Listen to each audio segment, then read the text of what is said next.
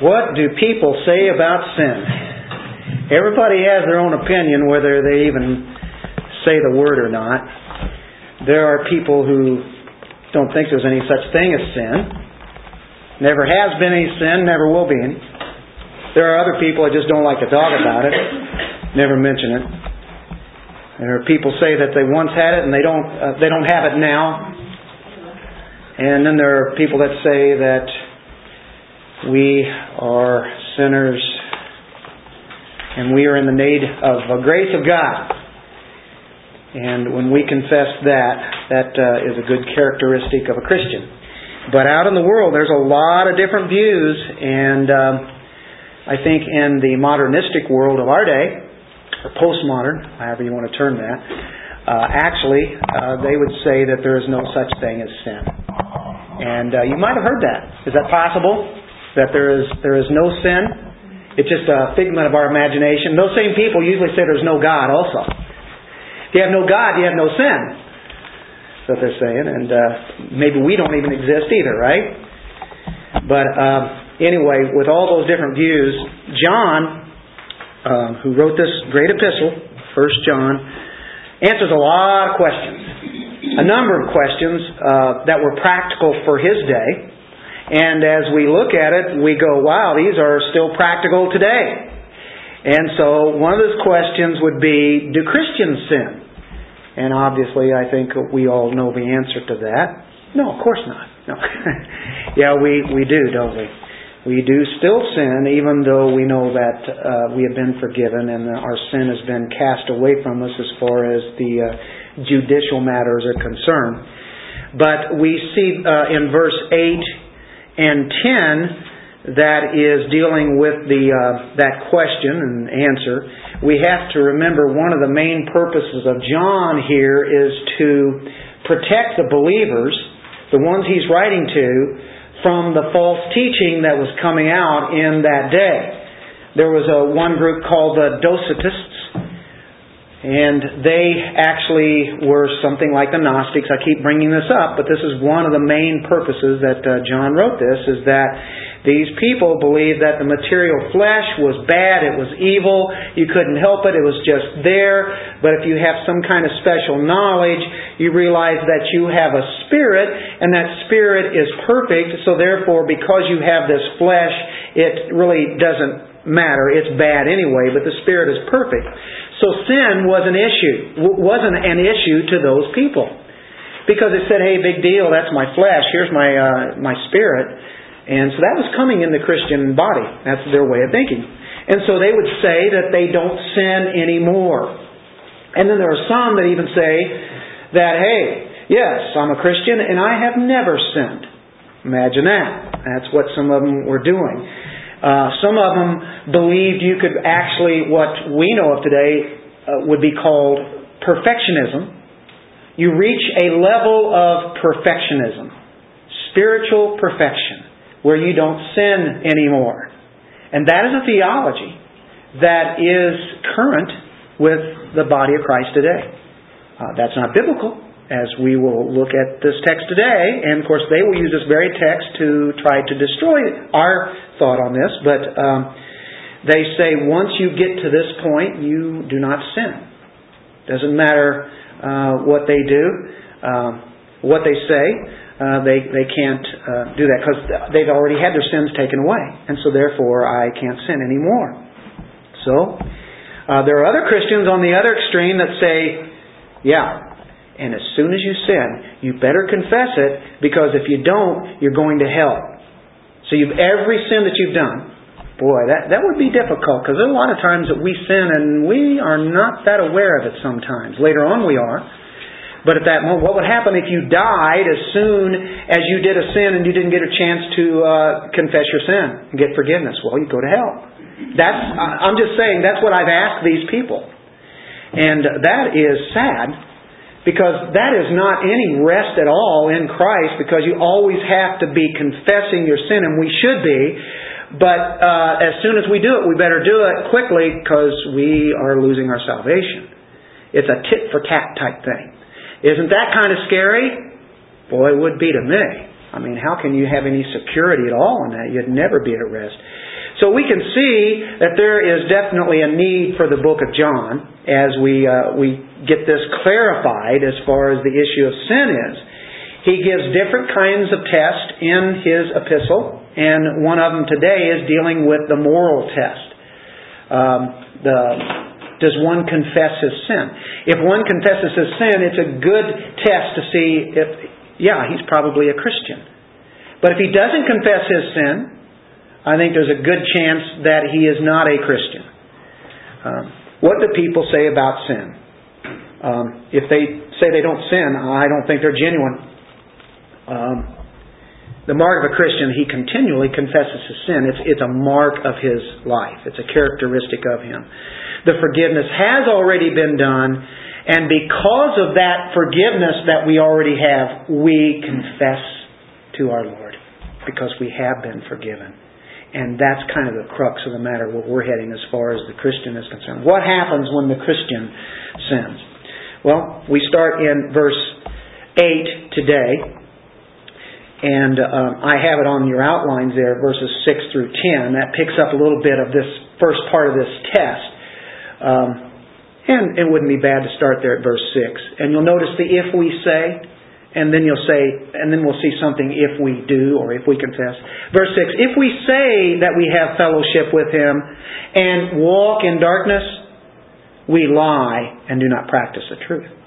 But if we walk in the light, as He is in the light, we have fellowship with one another, and the blood of Jesus Christ, His Son, cleanses us from all sin. Now here's where we're at today. If we say that we have no sin, we deceive ourselves, and the truth is not in us.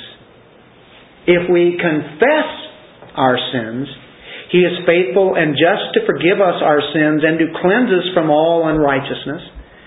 If we say that we have not sinned, we make Him a liar, and His word is not in us. My little children, these things I write to you so that you may not sin. And if anyone sins, we have an advocate with the Father, Jesus Christ the righteous. And He Himself is the propitiation for our sins. And not for ours only, but also for the whole world. Let's pray. Father, thank You for this precious word. And may we understand a little bit better what sin is and how it affronts You as a holy God, and how we are to respond and have our lives continually being changed so we can truly honor You. In Jesus' name, amen.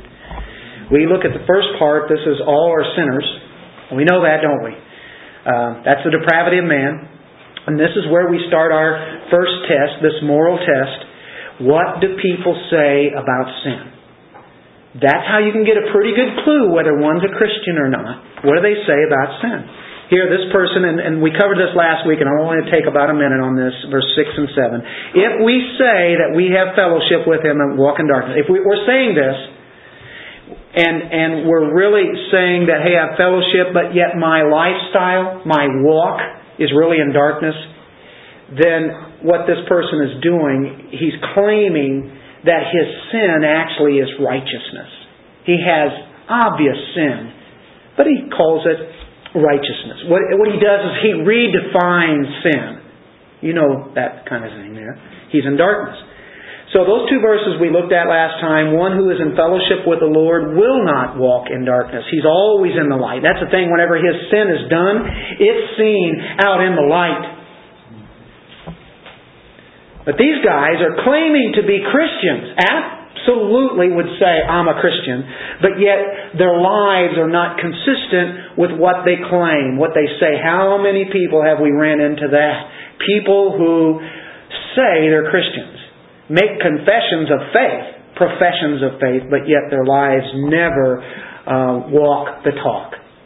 And that's what these guys are right here. John just clarifies that. But the walk proves, if you're in the light, that you are in righteousness then. So there's verses 6 and 7. Now we get to where we're at today. And you can see how these come into play. That's why I included 6 and 7. If we say that we have fellowship. Now verse 8. If we say that we have no sin. And that's what a lot of these Docetists, these pre-Gnostics were saying they didn't have any sin. It's a claimer. He's claiming that he doesn't sin anymore. Yes, I've become a Christian, and you know what? I have no sin. What? You have no sin? But what if you even think on these things and you dwell, I don't sin. I don't sin anymore. I have talked to people that have actually had the audacity to tell me that they do not sin anymore. And you start questioning, have you loved God with all your heart, mind, soul, and strength today? With every ounce of your strength? Have you loved your neighbor? Yes, I have. Every part of you, every ounce, you gave everything to that? You haven't had an anger thought at all that would be unrighteous? No. And they don't know a holy God and what their sin really is. They're deceived, it says here in verse 8. We deceive ourselves. He actually says that he doesn't sin anymore. So the first false teaching was that it's possible to have fellowship with God and still continue sinning. Verse 6 and 7. In this second kind of claim, it's an error that's added on to that, and they say they ceased to sin. They're deceived. They don't see where they really are at. And if a person believes he doesn't sin, what he's doing, he's opening it up for excuses for sin. I don't sin. And he just sinned. He just made some kind of claim that he doesn't, and you know that you're going to see some sin very quickly. He doesn't recognize sin. He has deceived himself. If we say we have no sin, we deceive ourselves. The truth is not in us. Now the word for sin is hamartia. And that is the Greek word. It's really the inherent propensity to sin. It's original sin. It's the foundation or the very fountain of our sinning, of our actual sin. You have a nature and then you have the action, practical sin. Each of us, as soon as we're born, as we're in the womb even, each of us bring in with us the wrath and the judgment and the damnation in us. That's what we're bringing forth. That's where we really are at. God is just. God could cut us off even if we didn't do an actual sin because of the very nature. I was listening to George Whitfield's sermon. I'd like to say I listened to George Whitfield, but that would take us back about 300 years or somewhere in that vicinity. But in his sermon he said, even if we didn't do one actual sin, we may think that He's not fair to do that because we haven't done anything. The baby is just even out of the womb, and you're saying He's already a sin. That's not a fair kind of God. Yes, it is. It's very just because we are held sinful because of our federal head, Adam. Because the Bible tells us we are found in Adam. That is our very nature. If you haven't felt the weight of original sin, you're not a Christian. The original sin is what the sin that comes from Adam. If you haven't felt that, that's that sin, that fountain that's in there, that's just there. The burden. There's a burden of sin there. If you remember Pilgrim's Progress, the burden that he had. It seems like he had actually a pretty good talk. It seemed like he was really for real and his walk looked good. But yet he knew that there was something still there. Martin Luther did everything he possibly could to do right, to be righteous, and yet he realized that there was something still there. The burden of our sins are intolerable to our thoughts. If we look inward, we'll see the lust, the temptation, the temper that we have, the pride. It's awful. It's ugly. And God has every right to throw every person into hell, into the flaming fire. The word here in verse 8, if we say that we have no sin, is a singular term. Sin, not with the S there. It is sin, not sins. And we'll run into that in verse 9 if we confess our sins with the S. This is why it's the nature of mankind here. Man is born in sin because of the nature, because of Adam. This is the most important doctrine to understand about ourselves. We must understand God. We must understand ourselves. If we look at God and His holiness, which we talked about last week, then that light shines on us and we see a corruption that is inside, and we must see that to come to Christ. Unless one understands the depravity of man, he is going to have difficulty understanding himself, understanding God, understanding any doctrine. If he doesn't get the depravity of man down, he will not get an understanding of God's Word in its proper way. Man must know that he can never please God with his own righteousness. So we go back to the Psalm 51 verse 5. This is where David confesses his sin. David has committed a terrible bunch of sins, but there's something even worse, and it's his very nature. But we know his sin with Bathsheba and the consequences that came out of that. They just kept going and going down. In Psalm 51 verse 5, he says, "Behold, I was brought forth in iniquity, and in sin my mother conceived me." The act itself is not. That's what God has given into marriage. But He's saying because the mother is sinful, the father is sinful by their nature, whoever comes through that womb with the two joining together, two human beings, then we see that they're brought forth in iniquity. David recognized his actions, and then in verse 5 he says, "This is the way that I am. This is my nature." It's everybody's nature. We go to Romans chapter 5, verse 12. This goes against the grain of all of mankind's thinking. Humanism detests what we are talking about here today. This is an affront to most of the world. People hate this thought, and even true Christians hate the thought. There are certain Christians that hate the thought of total depravity. "Therefore, just as through one man sin entered the world, and death through sin, and thus death spread to all men because all sinned." Or in that, through one man, who is that? Adam. Sin entered the world. Death then came as a result of that. Death spread to all men. It shows that it's there. All you have to do is look at people. They die. Go look at the grass. The grass dies. The flower dies. Everything around us is dying. It's showing that there's something wrong. Animals fight each other, kill each other. Animals will come at you and try to attack you if a dog gets loose. One of those crazy dogs that's wild and mangy, and you're walking by and boom, it attacks you. Or a lion, or the world is turned upside down. There are things that just don't make sense, and it's always constantly reminding the nature of sin. And in 2 Chronicles chapter 6, you get to exercise your left hand there. Verse 36. Don't see this one too much, but when they sin against you, and look at this, it has a little parentheses here. For there is no one who does not sin. I think that pretty well sums it up, doesn't it? There is no one who does not sin. That sounds like our other passages. One is deceiving himself if he believes he doesn't have a fallen, sinful nature. Peter recognized this. He was in the boat. He had been fishing, and he sees Jesus. He sees what Jesus does, and he recognizes immediately that God, Jesus there, is holy. And he says, "Depart from me, I'm a sinful man." So that was Peter. He was pretty good.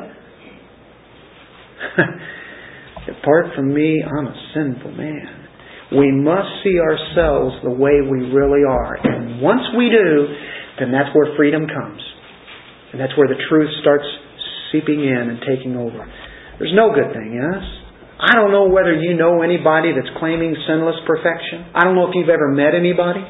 I have. I will tell you, and I'm not trying to pick on anybody, but the Wesleyan Methodists still believe that there is sinless perfection. John Wesley is the one who came up with that theology. John Wesley really didn't believe that he had reached that sinless perfection when it all comes down to it, to be honest with you, from my readings. But he did say you could reach that level. Many believed in that after that. And then you have Wesleyan people who are like the Nazarenes. I'm not trying to chop anybody down. I'm just saying here's what they believe. They believe that you can reach a perfect state. No more sin. They actually believe that. Most of them aren't going around telling you that. But if you ask them, and I'm sure that probably some of you have ran into those people, I'll tell you what, if you know somebody like that, I think it would be good to say, hey, listen, I'd like to talk to your next door neighbor. Better than that, can I talk to your wife or your husband? How about your kids? How about the wider family circle? Mother, father, or brothers, sisters. Somebody that knows them real well. Robbie Burns said, oh, for the gift to see ourselves as others see us. We rate ourselves higher than what other people might do. Believe that or not? But you see what John is pointing out here, that we don't see ourselves as we ought. And our sinful nature is there. We still fight that sinful nature in the flesh, even though it's been conquered. The power has been broken. I want you to understand that there's one thing about a constant sin nature, and one that now has been broken. The power of Satan has been broken. The power of the flesh, that sinful thing that's in our members, as Romans 7 talks about, we still fight that, but it's been defeated, it's been broken, and we can beat sin. Do we believe that we are much worse in our sinful nature than anything that we could do as a sinful act? There are things that we hold back. There are times when we could really get angry, but there are other people around, so we hold it back and we do pretty good and we pat ourselves on the back. But I want to tell you, the sinful nature is much more evil and worse than your acts. And sometimes you say, I've done some pretty bad acts. Well, shame on you. We're not giving you here something, well, hey, I'm a Christian and I can go ahead and sin anyway and God will forgive me. Well, I'll tell you what, you're no better than the Gnostics then. You know what I'm talking about? Say, yeah, God will forgive me though. It's all right. I know what I'm going to do here. You don't have that right to say that. We don't have the right to say that. What we are to do though is reckon our sin dead because of the cross. The power of it's been extracted because of the blood of Jesus Christ. Our nature was sin. So we are never to deceive ourselves. Paul said, who will deliver me from this body of death? This body. It's in my members. The sin nature. I hate it. Do you guys hate the sin nature? Yeah. Don't you hate that? It's not that you have two natures. You have the nature of God who now resides in you. The only problem is, I like to use this term, we're incarcerated in this flesh. That's the problem. Once we get out of the flesh, we will not sin again in our actions. Well, this is the bad news. It tells how bad man is. As John Piper said in the sermon, I'm bad, I'm bad, I'm bad, as the music went on with a Michael Jackson song. I am bad, John Piper is bad, Dennis Helton is bad. Now we get to the good news. It's the news of God's provision. Verse 9. It's not an if we say here, it's if we confess. If you're confessing your sins, He's faithful and just to forgive us our sins and to cleanse us from all unrighteousness. Sins are what we do now. If we confess our sins. We looked at sin, the sin nature. Now we look at sins, our acts, the practical part. Confession of sin is a test of salvation. Do you confess your sin? Well, that's a good mark. That's a really good point there. That's what Christians do. They can choose to confess sins. Now, there are people who can go around repenting and still not be converted. But as a whole, that's a good place to be. If they're not confessing sin, they say they don't have sin, then I have to question, are they Christians? Because here it says that here's a mark of a Christian, they confess their sins. That's just what John says. It's black and white. It's true. So I have to go with John here. The word homologeo is the word. Homo is same. Homosexual, same sex, right? Homo, same. Logeo is word, or to speak, to say. To say the same thing, or I am agreeing with God about my sin. I'm coming to Him recognizing that what I have just done in my action is against His holiness. I'm agreeing with Him. That's the thought. To say the same thing. Now, is this a conditional thing or a non-conditional? It looks like it's conditional. In one sense it is, but no, by the time we're with it and looking at it truthfully, it's not a condition. If you do this, then He'll forgive you. If you don't, then He won't forgive you and you're going to hell. And He's not going to cleanse you.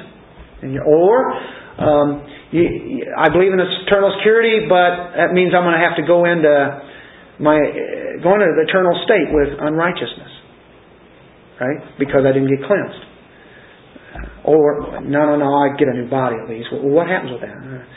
Well, the thing is, in verse 7, this is a little difference, but it's going to show that there's a lot of comparison in it. If we walk in the light as He is in the light, we have fellowship with one another, and the blood of Jesus Christ, His Son, cleanses us from all sin. That is a continuous action.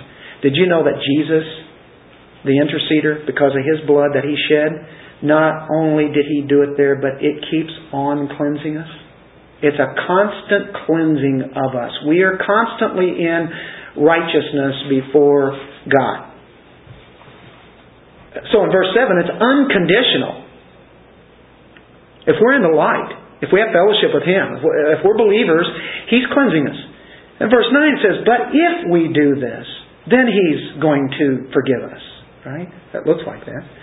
Well, here's a verse that the Roman Catholic Church uses to support the confession. The confessional, where you go before a priest and he absolves your sin. He is the one who forgives your sin. And this is the one I'd always like to ask a priest. How does he get his sin forgiven? Well, I guess he goes to another priest. Does he? Right? So, who's forgiving their sin? The priest. A man forgives their sin. Wow. I know there's another section that they deal with this, I think out of James also. But can forgiveness be earned? Can we earn our forgiveness? Isn't that what it is? If I do this, then I'll be forgiven. No, we can't. Because we're saved by grace. There is nothing we can do. If we are the ones confessing our sins, then we are the ones who are being forgiven. He's not saying confessing the sins to somebody, but confessing our sins to who? The Lord, right? The ones who are forgiven are characterized as confessors. The ones who are forgiven are the confessors. The confession, listen to this, the confession is because of being forgiven. We're forgiven. We keep on confessing our sins. We have been forgiven. And there is a relationship that we have with Christ, and when we do that, we are always in the relationship, but there's a fellowship or something that has been broken, in a sense, a communication, and that's why confession is so important. But He keeps on forgiving us of our sin. He has cleansed us there. The confession is because we are forgiven. If we continually confess, then we are the ones who are forgiven. It just shows that we are Christians. Does that help? Because it sure looks like there's an if here, and you can say everything that I learned is blown away by this one. Well, Proverbs 28:13.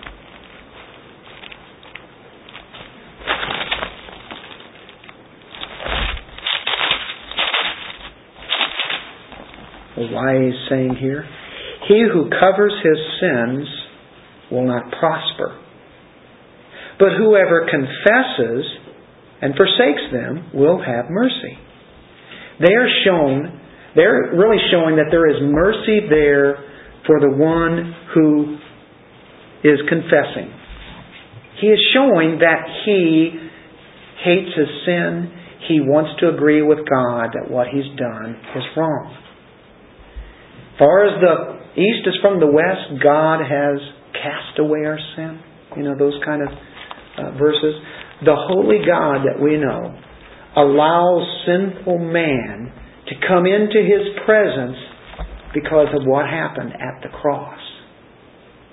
The cross is the answer to all the dilemmas of humanity. That's what we're doing when we go confess. We're saying, Lord, this is wrong what I've done.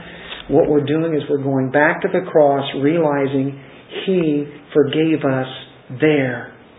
That's where the work was done. It's not a matter of our actions. Yes, there is a matter of obedience in confession. Instead of denying sin, we need to admit it, don't we? Confess sin. Don't ignore it. It's just like a father who has a son who's just deliberately disobeyed him. Now you think the father is going to say, get out of my house and never come back again. Yes, you were in my family. You're not now. You're done. Now, there might be some fathers who have done that. But really, that's not a mark of a true relationship. Usually, a father who wants to do right will make that child come to him, and then they will get something straightened out. He's not going to divorce him from that family, but he wants to get that child to admit that he has done wrong and that he doesn't want to do that again. Why should there ever be sin in the life of a believer that robs us from the kind of fellowship that we really need to have with the Father, right? If we confess, He says, come right to Him. Go right to the throne room, confess that sin, and bring it into the light. Just go ahead and let it be shown to me. He already knows. He knew long before you even did it. He knows all the sins we have done and are doing and will do. But bringing it into the light, and because of the blood that has been shed, it's gone out of our memory. He says, okay. Now, you don't even have to think about that. If you are really truly repenting, see, repenting and confession is true. If you are saying, I am really sorry for this, and I want this changed in my life. God is faithful always because He's already promised forgiving us of our sin. He will do this because He's promised it. Did you know that when we confess our sin, God is glorified? Even confessing sin, He said, I want to glorify God, but boy, I'm sure my sin sure didn't. But the confessing of it is because He puts His display of His justice and faithfulness. He says He's just and righteous, right, to forgive us of our sin. He is faithful and just. He has done that, but then it puts us in the proper perspective. Look in Psalm 32, verses 3 through 5. This is, again, David. We had Psalm 51. On Psalm 32, you get David's sin and the joy of forgiveness here. We'll start in verse 1. Blessed is he whose transgression is forgiven. We are blessed. Your sin has been forgiven. You are blessed. That means happy. Whose sin is covered. Blessed is the man to whom the Lord does not impute iniquity, and in whose spirit there is no deceit. There's that deceit. When I kept silent, this is David, my bones grew old. He went for a year not confessing a sin. Though through my groaning all the day long, for day and night your hand was heavy upon me. My vitality was turned into the drought of summer. He dried up. I acknowledged my sin to you, and my iniquity I have not hidden. I said, I will confess my transgression to the Lord, and you forgave the iniquity of my sin. Now, David knew he was a believer and that he had a relationship with the Lord. We can say, but he forgave. Yeah, there is that sense in a parental forgiveness. Yes, God has forgiven, but there is a cleansing that has to keep on going on. And when we confess, now we've gotten our communication back in, and He says He forgave his iniquity. And you'll notice, even in verse 5, there are 3 Hebrew terms for sin. One of them is found in the word sin. I acknowledged my sin to you. I agreed with you, Lord. And my iniquity, that is rebelliousness, just man's terribleness, terrible acts. I'll confess my transgressions, that's walking over the line, straight out disobedience. It says, you forgave the iniquity of my sin. You forgave me. I am now back in communion with you. I dried up. It was a terrible time. He hurt. It hurt him physically, mentally, spiritually, every which way. And God, we know, is faithful to put us back into that relationship. In that sense, that's where the forgiveness is. Although ultimately it's at the cross. And that's what it is. He is righteous to forgive. He is just to forgive. The penalty is paid in full. He said He would keep on forgiving and cleansing. Look in Jeremiah chapter 31, verse 34. This is the covenant that God makes. This is a covenant that we have entered into.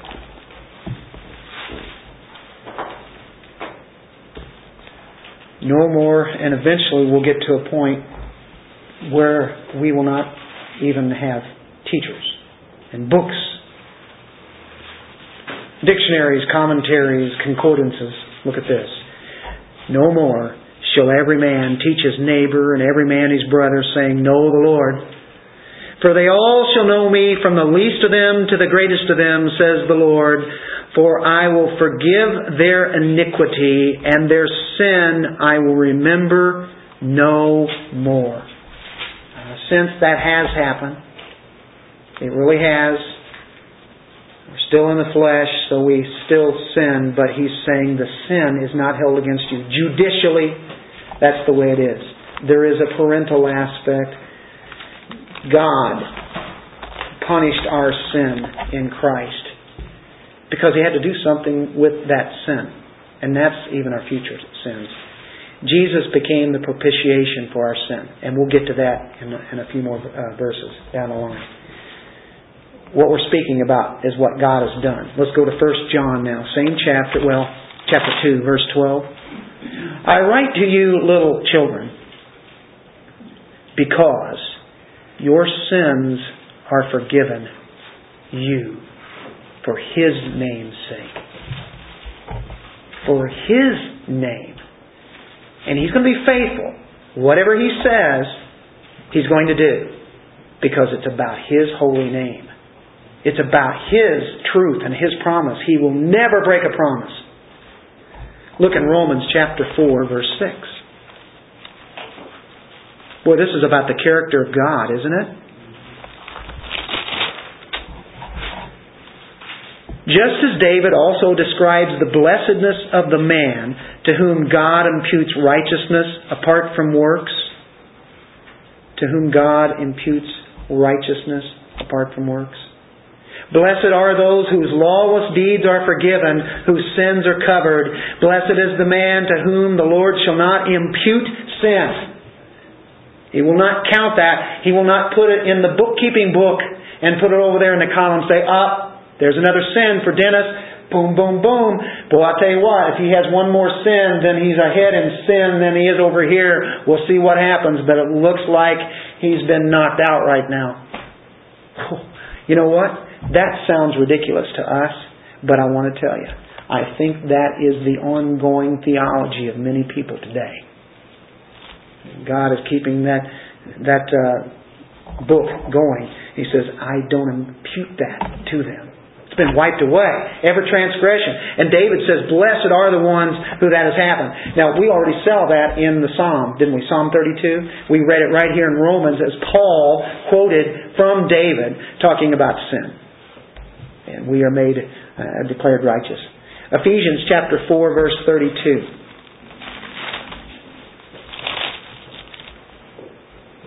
And be kind to one another, tender-hearted, forgiving one another.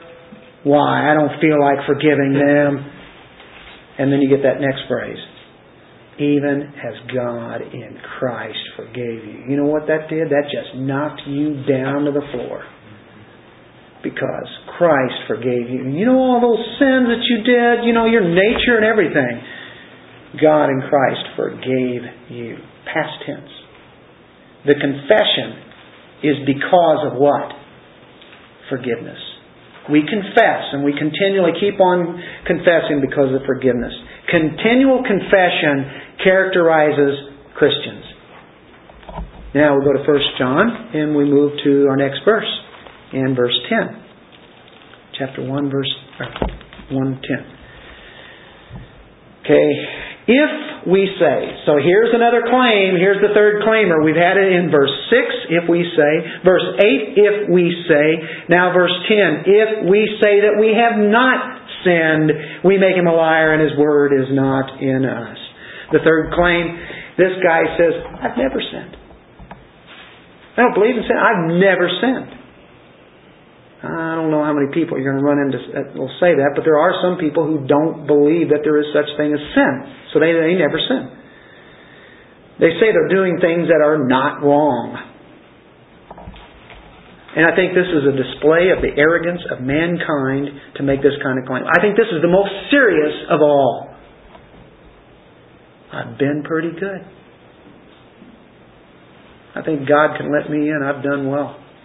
And I don't sin. I'm not a murderer, right? These guys are called by the Apostle John liars. They're not just being deceived, as verse 8 says. If we say that we have no sin, hey, I don't have any sin anymore, you're deceiving yourself. And verse 10 is even worse. If we say that we have not sinned, we make Him a liar, and His word is not in us. It's not just being deceived, we're now calling Him a liar. They're calling God a liar. God says that all are sinners and all need His grace. Oh, when we see Jesus in glory, that's when we'll be without sin. We'll see Him as He is. We will be like Him, absolutely, perfectly sinless. And that can be the best thing that can be. Did you know there are angels in heaven who are sinless? Angels who have never sinned and never will sin. People talk about free will. Did you know that when we get to a point where we cannot sin again, do you know we will not have a choice to sin? God is going to force that will on us. Aren't you glad? That is the best thing. I can't sin anymore. He's not going to give us a choice to where we can sin. I don't like free will. You know what? The more that I think about it, I go, goodness, that's great. Thank you, Lord. I cannot sin anymore. And the other day I was thinking about the angels. There were some who were given the choice, and what did they do? They went. Left His presence, along with Satan. The other ones were the elect angels who did not have that. I got to be careful. But it never says that they had a choice. There were some that were elect. Others had their free will and they decided to go against God. Interesting. What I'm telling you is that when you get to heaven, you're not going to have a choice of how great that place is going to be. Did you know that? So I want this kind of furniture in this. Listen, it'll be far above anything you can even imagine. God, you can take my free will. Remember that song that we sang? Take my life a little bit. Take my will. My will. Jesus said, I don't want my will. I want the Father's will. When we get to that point and realize that the world has been deceiving us for years. All of our lives we've heard it in public school. I heard it from day one. You have the free will. You can choose. certain things you can in this life, but as far as God is concerned, you don't have that because you really hate God. Well, anytime somebody says that they don't sin, well, they're guilty of defamation of the very character of God. They're calling Him a liar. And Titus 1:2 says God cannot lie. God is truth. All have sinned, come short of the glory of God. Romans 3:23. God has contrasted the nature of God, full light, with the nature of man. And He has shown that there is a difference between those who walk in the light and those who walk in the darkness. Do you see what John is doing? He's splitting it right down the middle. Either you're in the light or you're not in the light. You're in the light, you're in the dark. That's just the way it is. There is no in between. It's one or the other. Wow, you make it easy, John. Well, that's what he's trying to do. He's trying to clarify here's something that had been muddied up. Now, we go into chapter 2, the first 2 verses. Can you believe we're going from one chapter right on into another one? But it's because it's still in the same subject, same topic. It's a call to holiness. You can say, okay, yeah, I sin, I agree with that. Nature is sin, and I do sin. So, therefore, I just did it, and I don't have any excuse. But at the same time, that's just the way that I am, and so you have to excuse me. No, we're not giving license to sin. Romans 6. Well, what should I do? Just go ahead and keep sinning that God be glorified? No. Not at all. It's saying, quit your sinning. You know what you're doing wrong. Stop it. Quit right now. This is a call to holiness. This is my little children. Little children. These things are right to you so that you may not sin. I don't want you to sin. I'm not giving you license to sin. I don't want you to sin. But if anyone sins, we have an advocate with the Father, Jesus Christ, the righteous. And He Himself is the propitiation for our sins, and not for ours only, but also for the whole world. John now begins a new form and addresses the problem of sin in the Christian. It's not now if we walk or if we confess, right? If we say, and then he comes along in verse 7, if we walk, in verse 9, if we confess. Now, it's getting a balance. While we do not in any way claim that we can be sinlessly perfect, while the Bible teaches that our old sinful nature still is residing, living in us, in our flesh, the fact of the matter is that we ought not to encourage sin.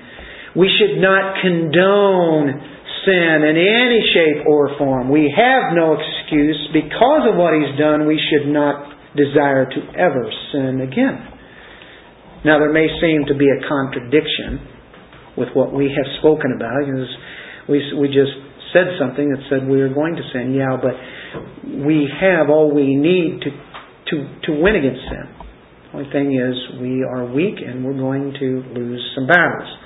But it's not an ongoing, constant losing of battles like a sinner is in. God is a holy God. Let's make that clear. I think we pointed that out last week. God is holy. And He says this, be ye perfect, for the Father in heaven is perfect. And we go, what?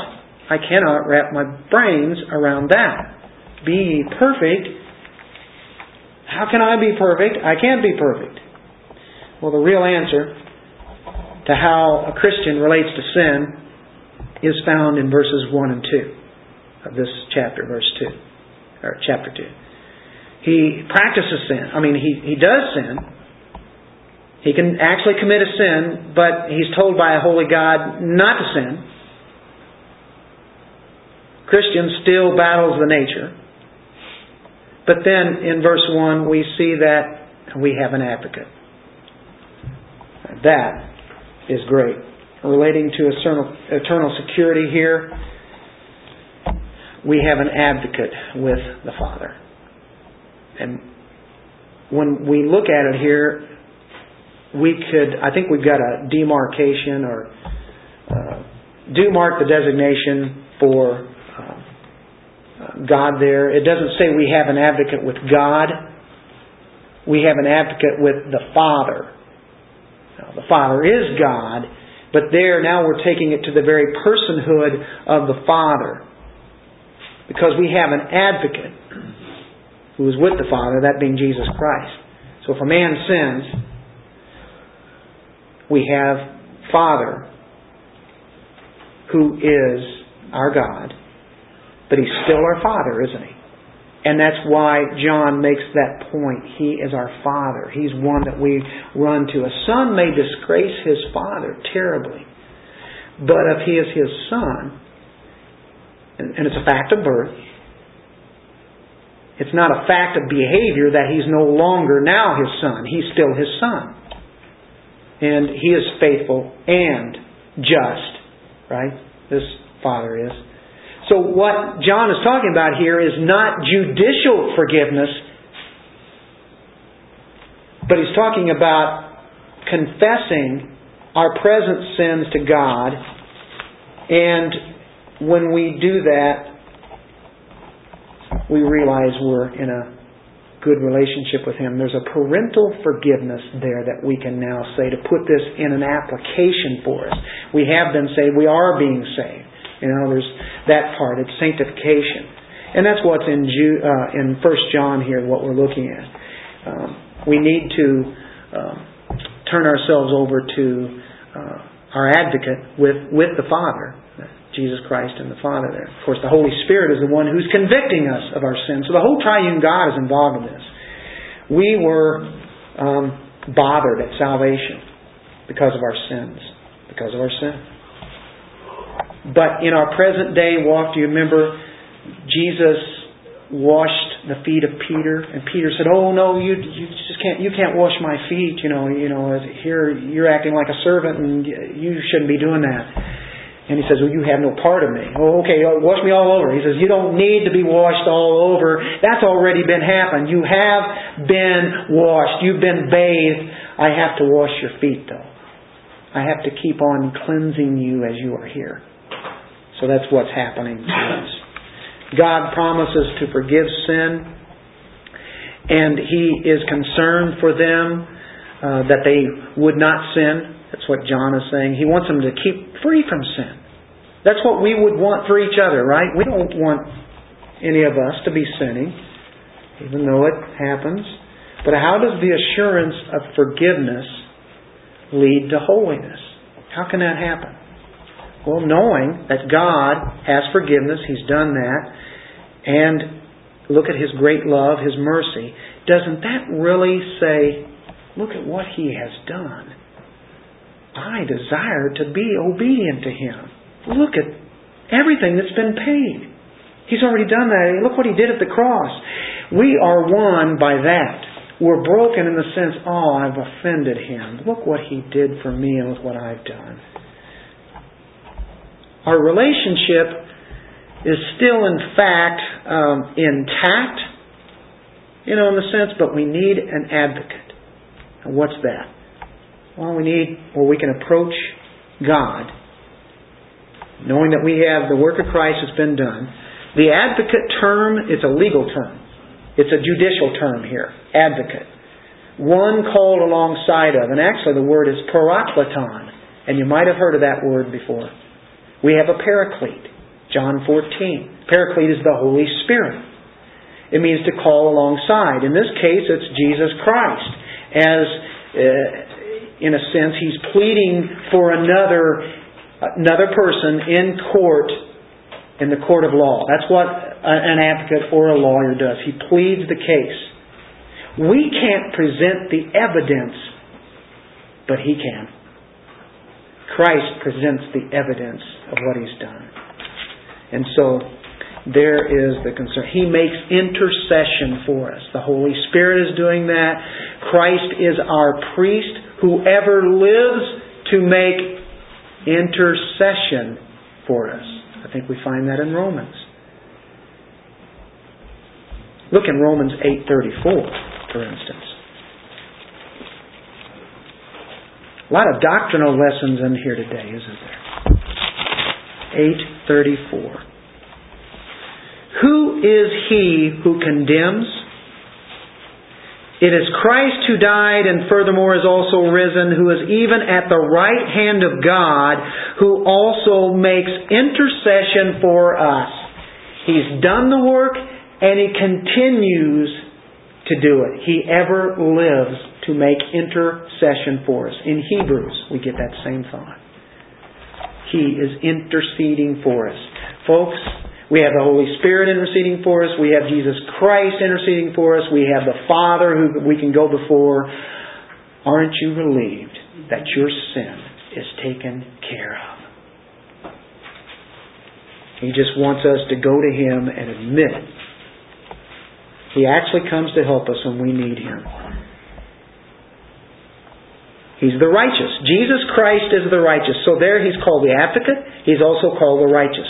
The righteousness of His character governs the nature of Him, or His advocacy for us. He is righteous. He presents the case faithfully and with perfection. You have the perfect lawyer. Christ is righteous. So, does God ever just sweep the sin under the rug then? He says, okay, you've been forgiven. Okay, yeah, go on. No. He doesn't just sweep it under there. He does... He's not diluting His very righteousness. See, that's taken away from His character. So that we can get into the door of heaven in some way.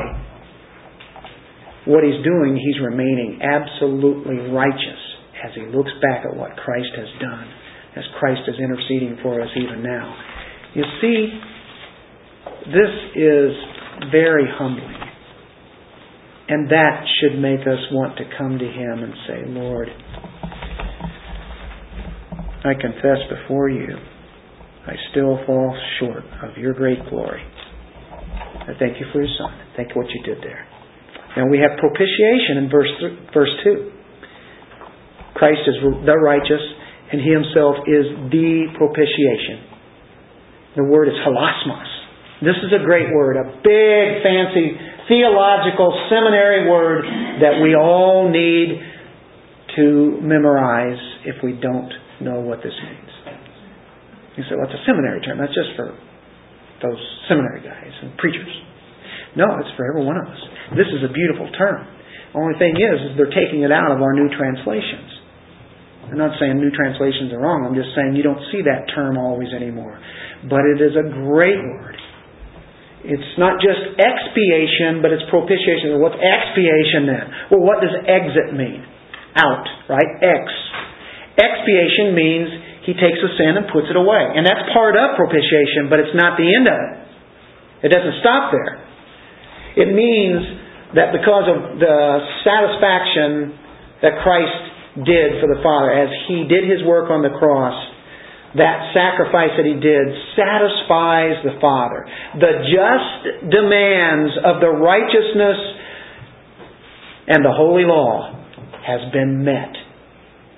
Not in us, but in the person of Christ. The sin has been taken away. God placates His wrath against sin. The Old Testament sacrifices are beautiful pictures of what was going to come. Those animals that He did, that He had for the people to bring into the tabernacle and the temple. And such feast days as the Day of Atonement and such gave a great picture of what happened. Of course, you can think of even the goat that would get away and run away. That was expiation, taking the sin out, getting out of the camp. And then there was also a satisfaction that went up to God as that smoke went up, and it was pleasing to Him that the sacrifice had been done. He was appeased. Now that sounds offensive to people because the gods of all the other pagan nations would have sacrifices too, and their gods would be appeased if you sacrifice your son or your daughter. That's not the same thing, but there is a satisfaction that God has had. God is angry against sin. He hates sin. At the very center of the gospel is the cross, and at the very center of the cross is propitiation. The message of the cross is that His blood has been shed. The Father sees that blood that's been done, and He says, well done. It's good.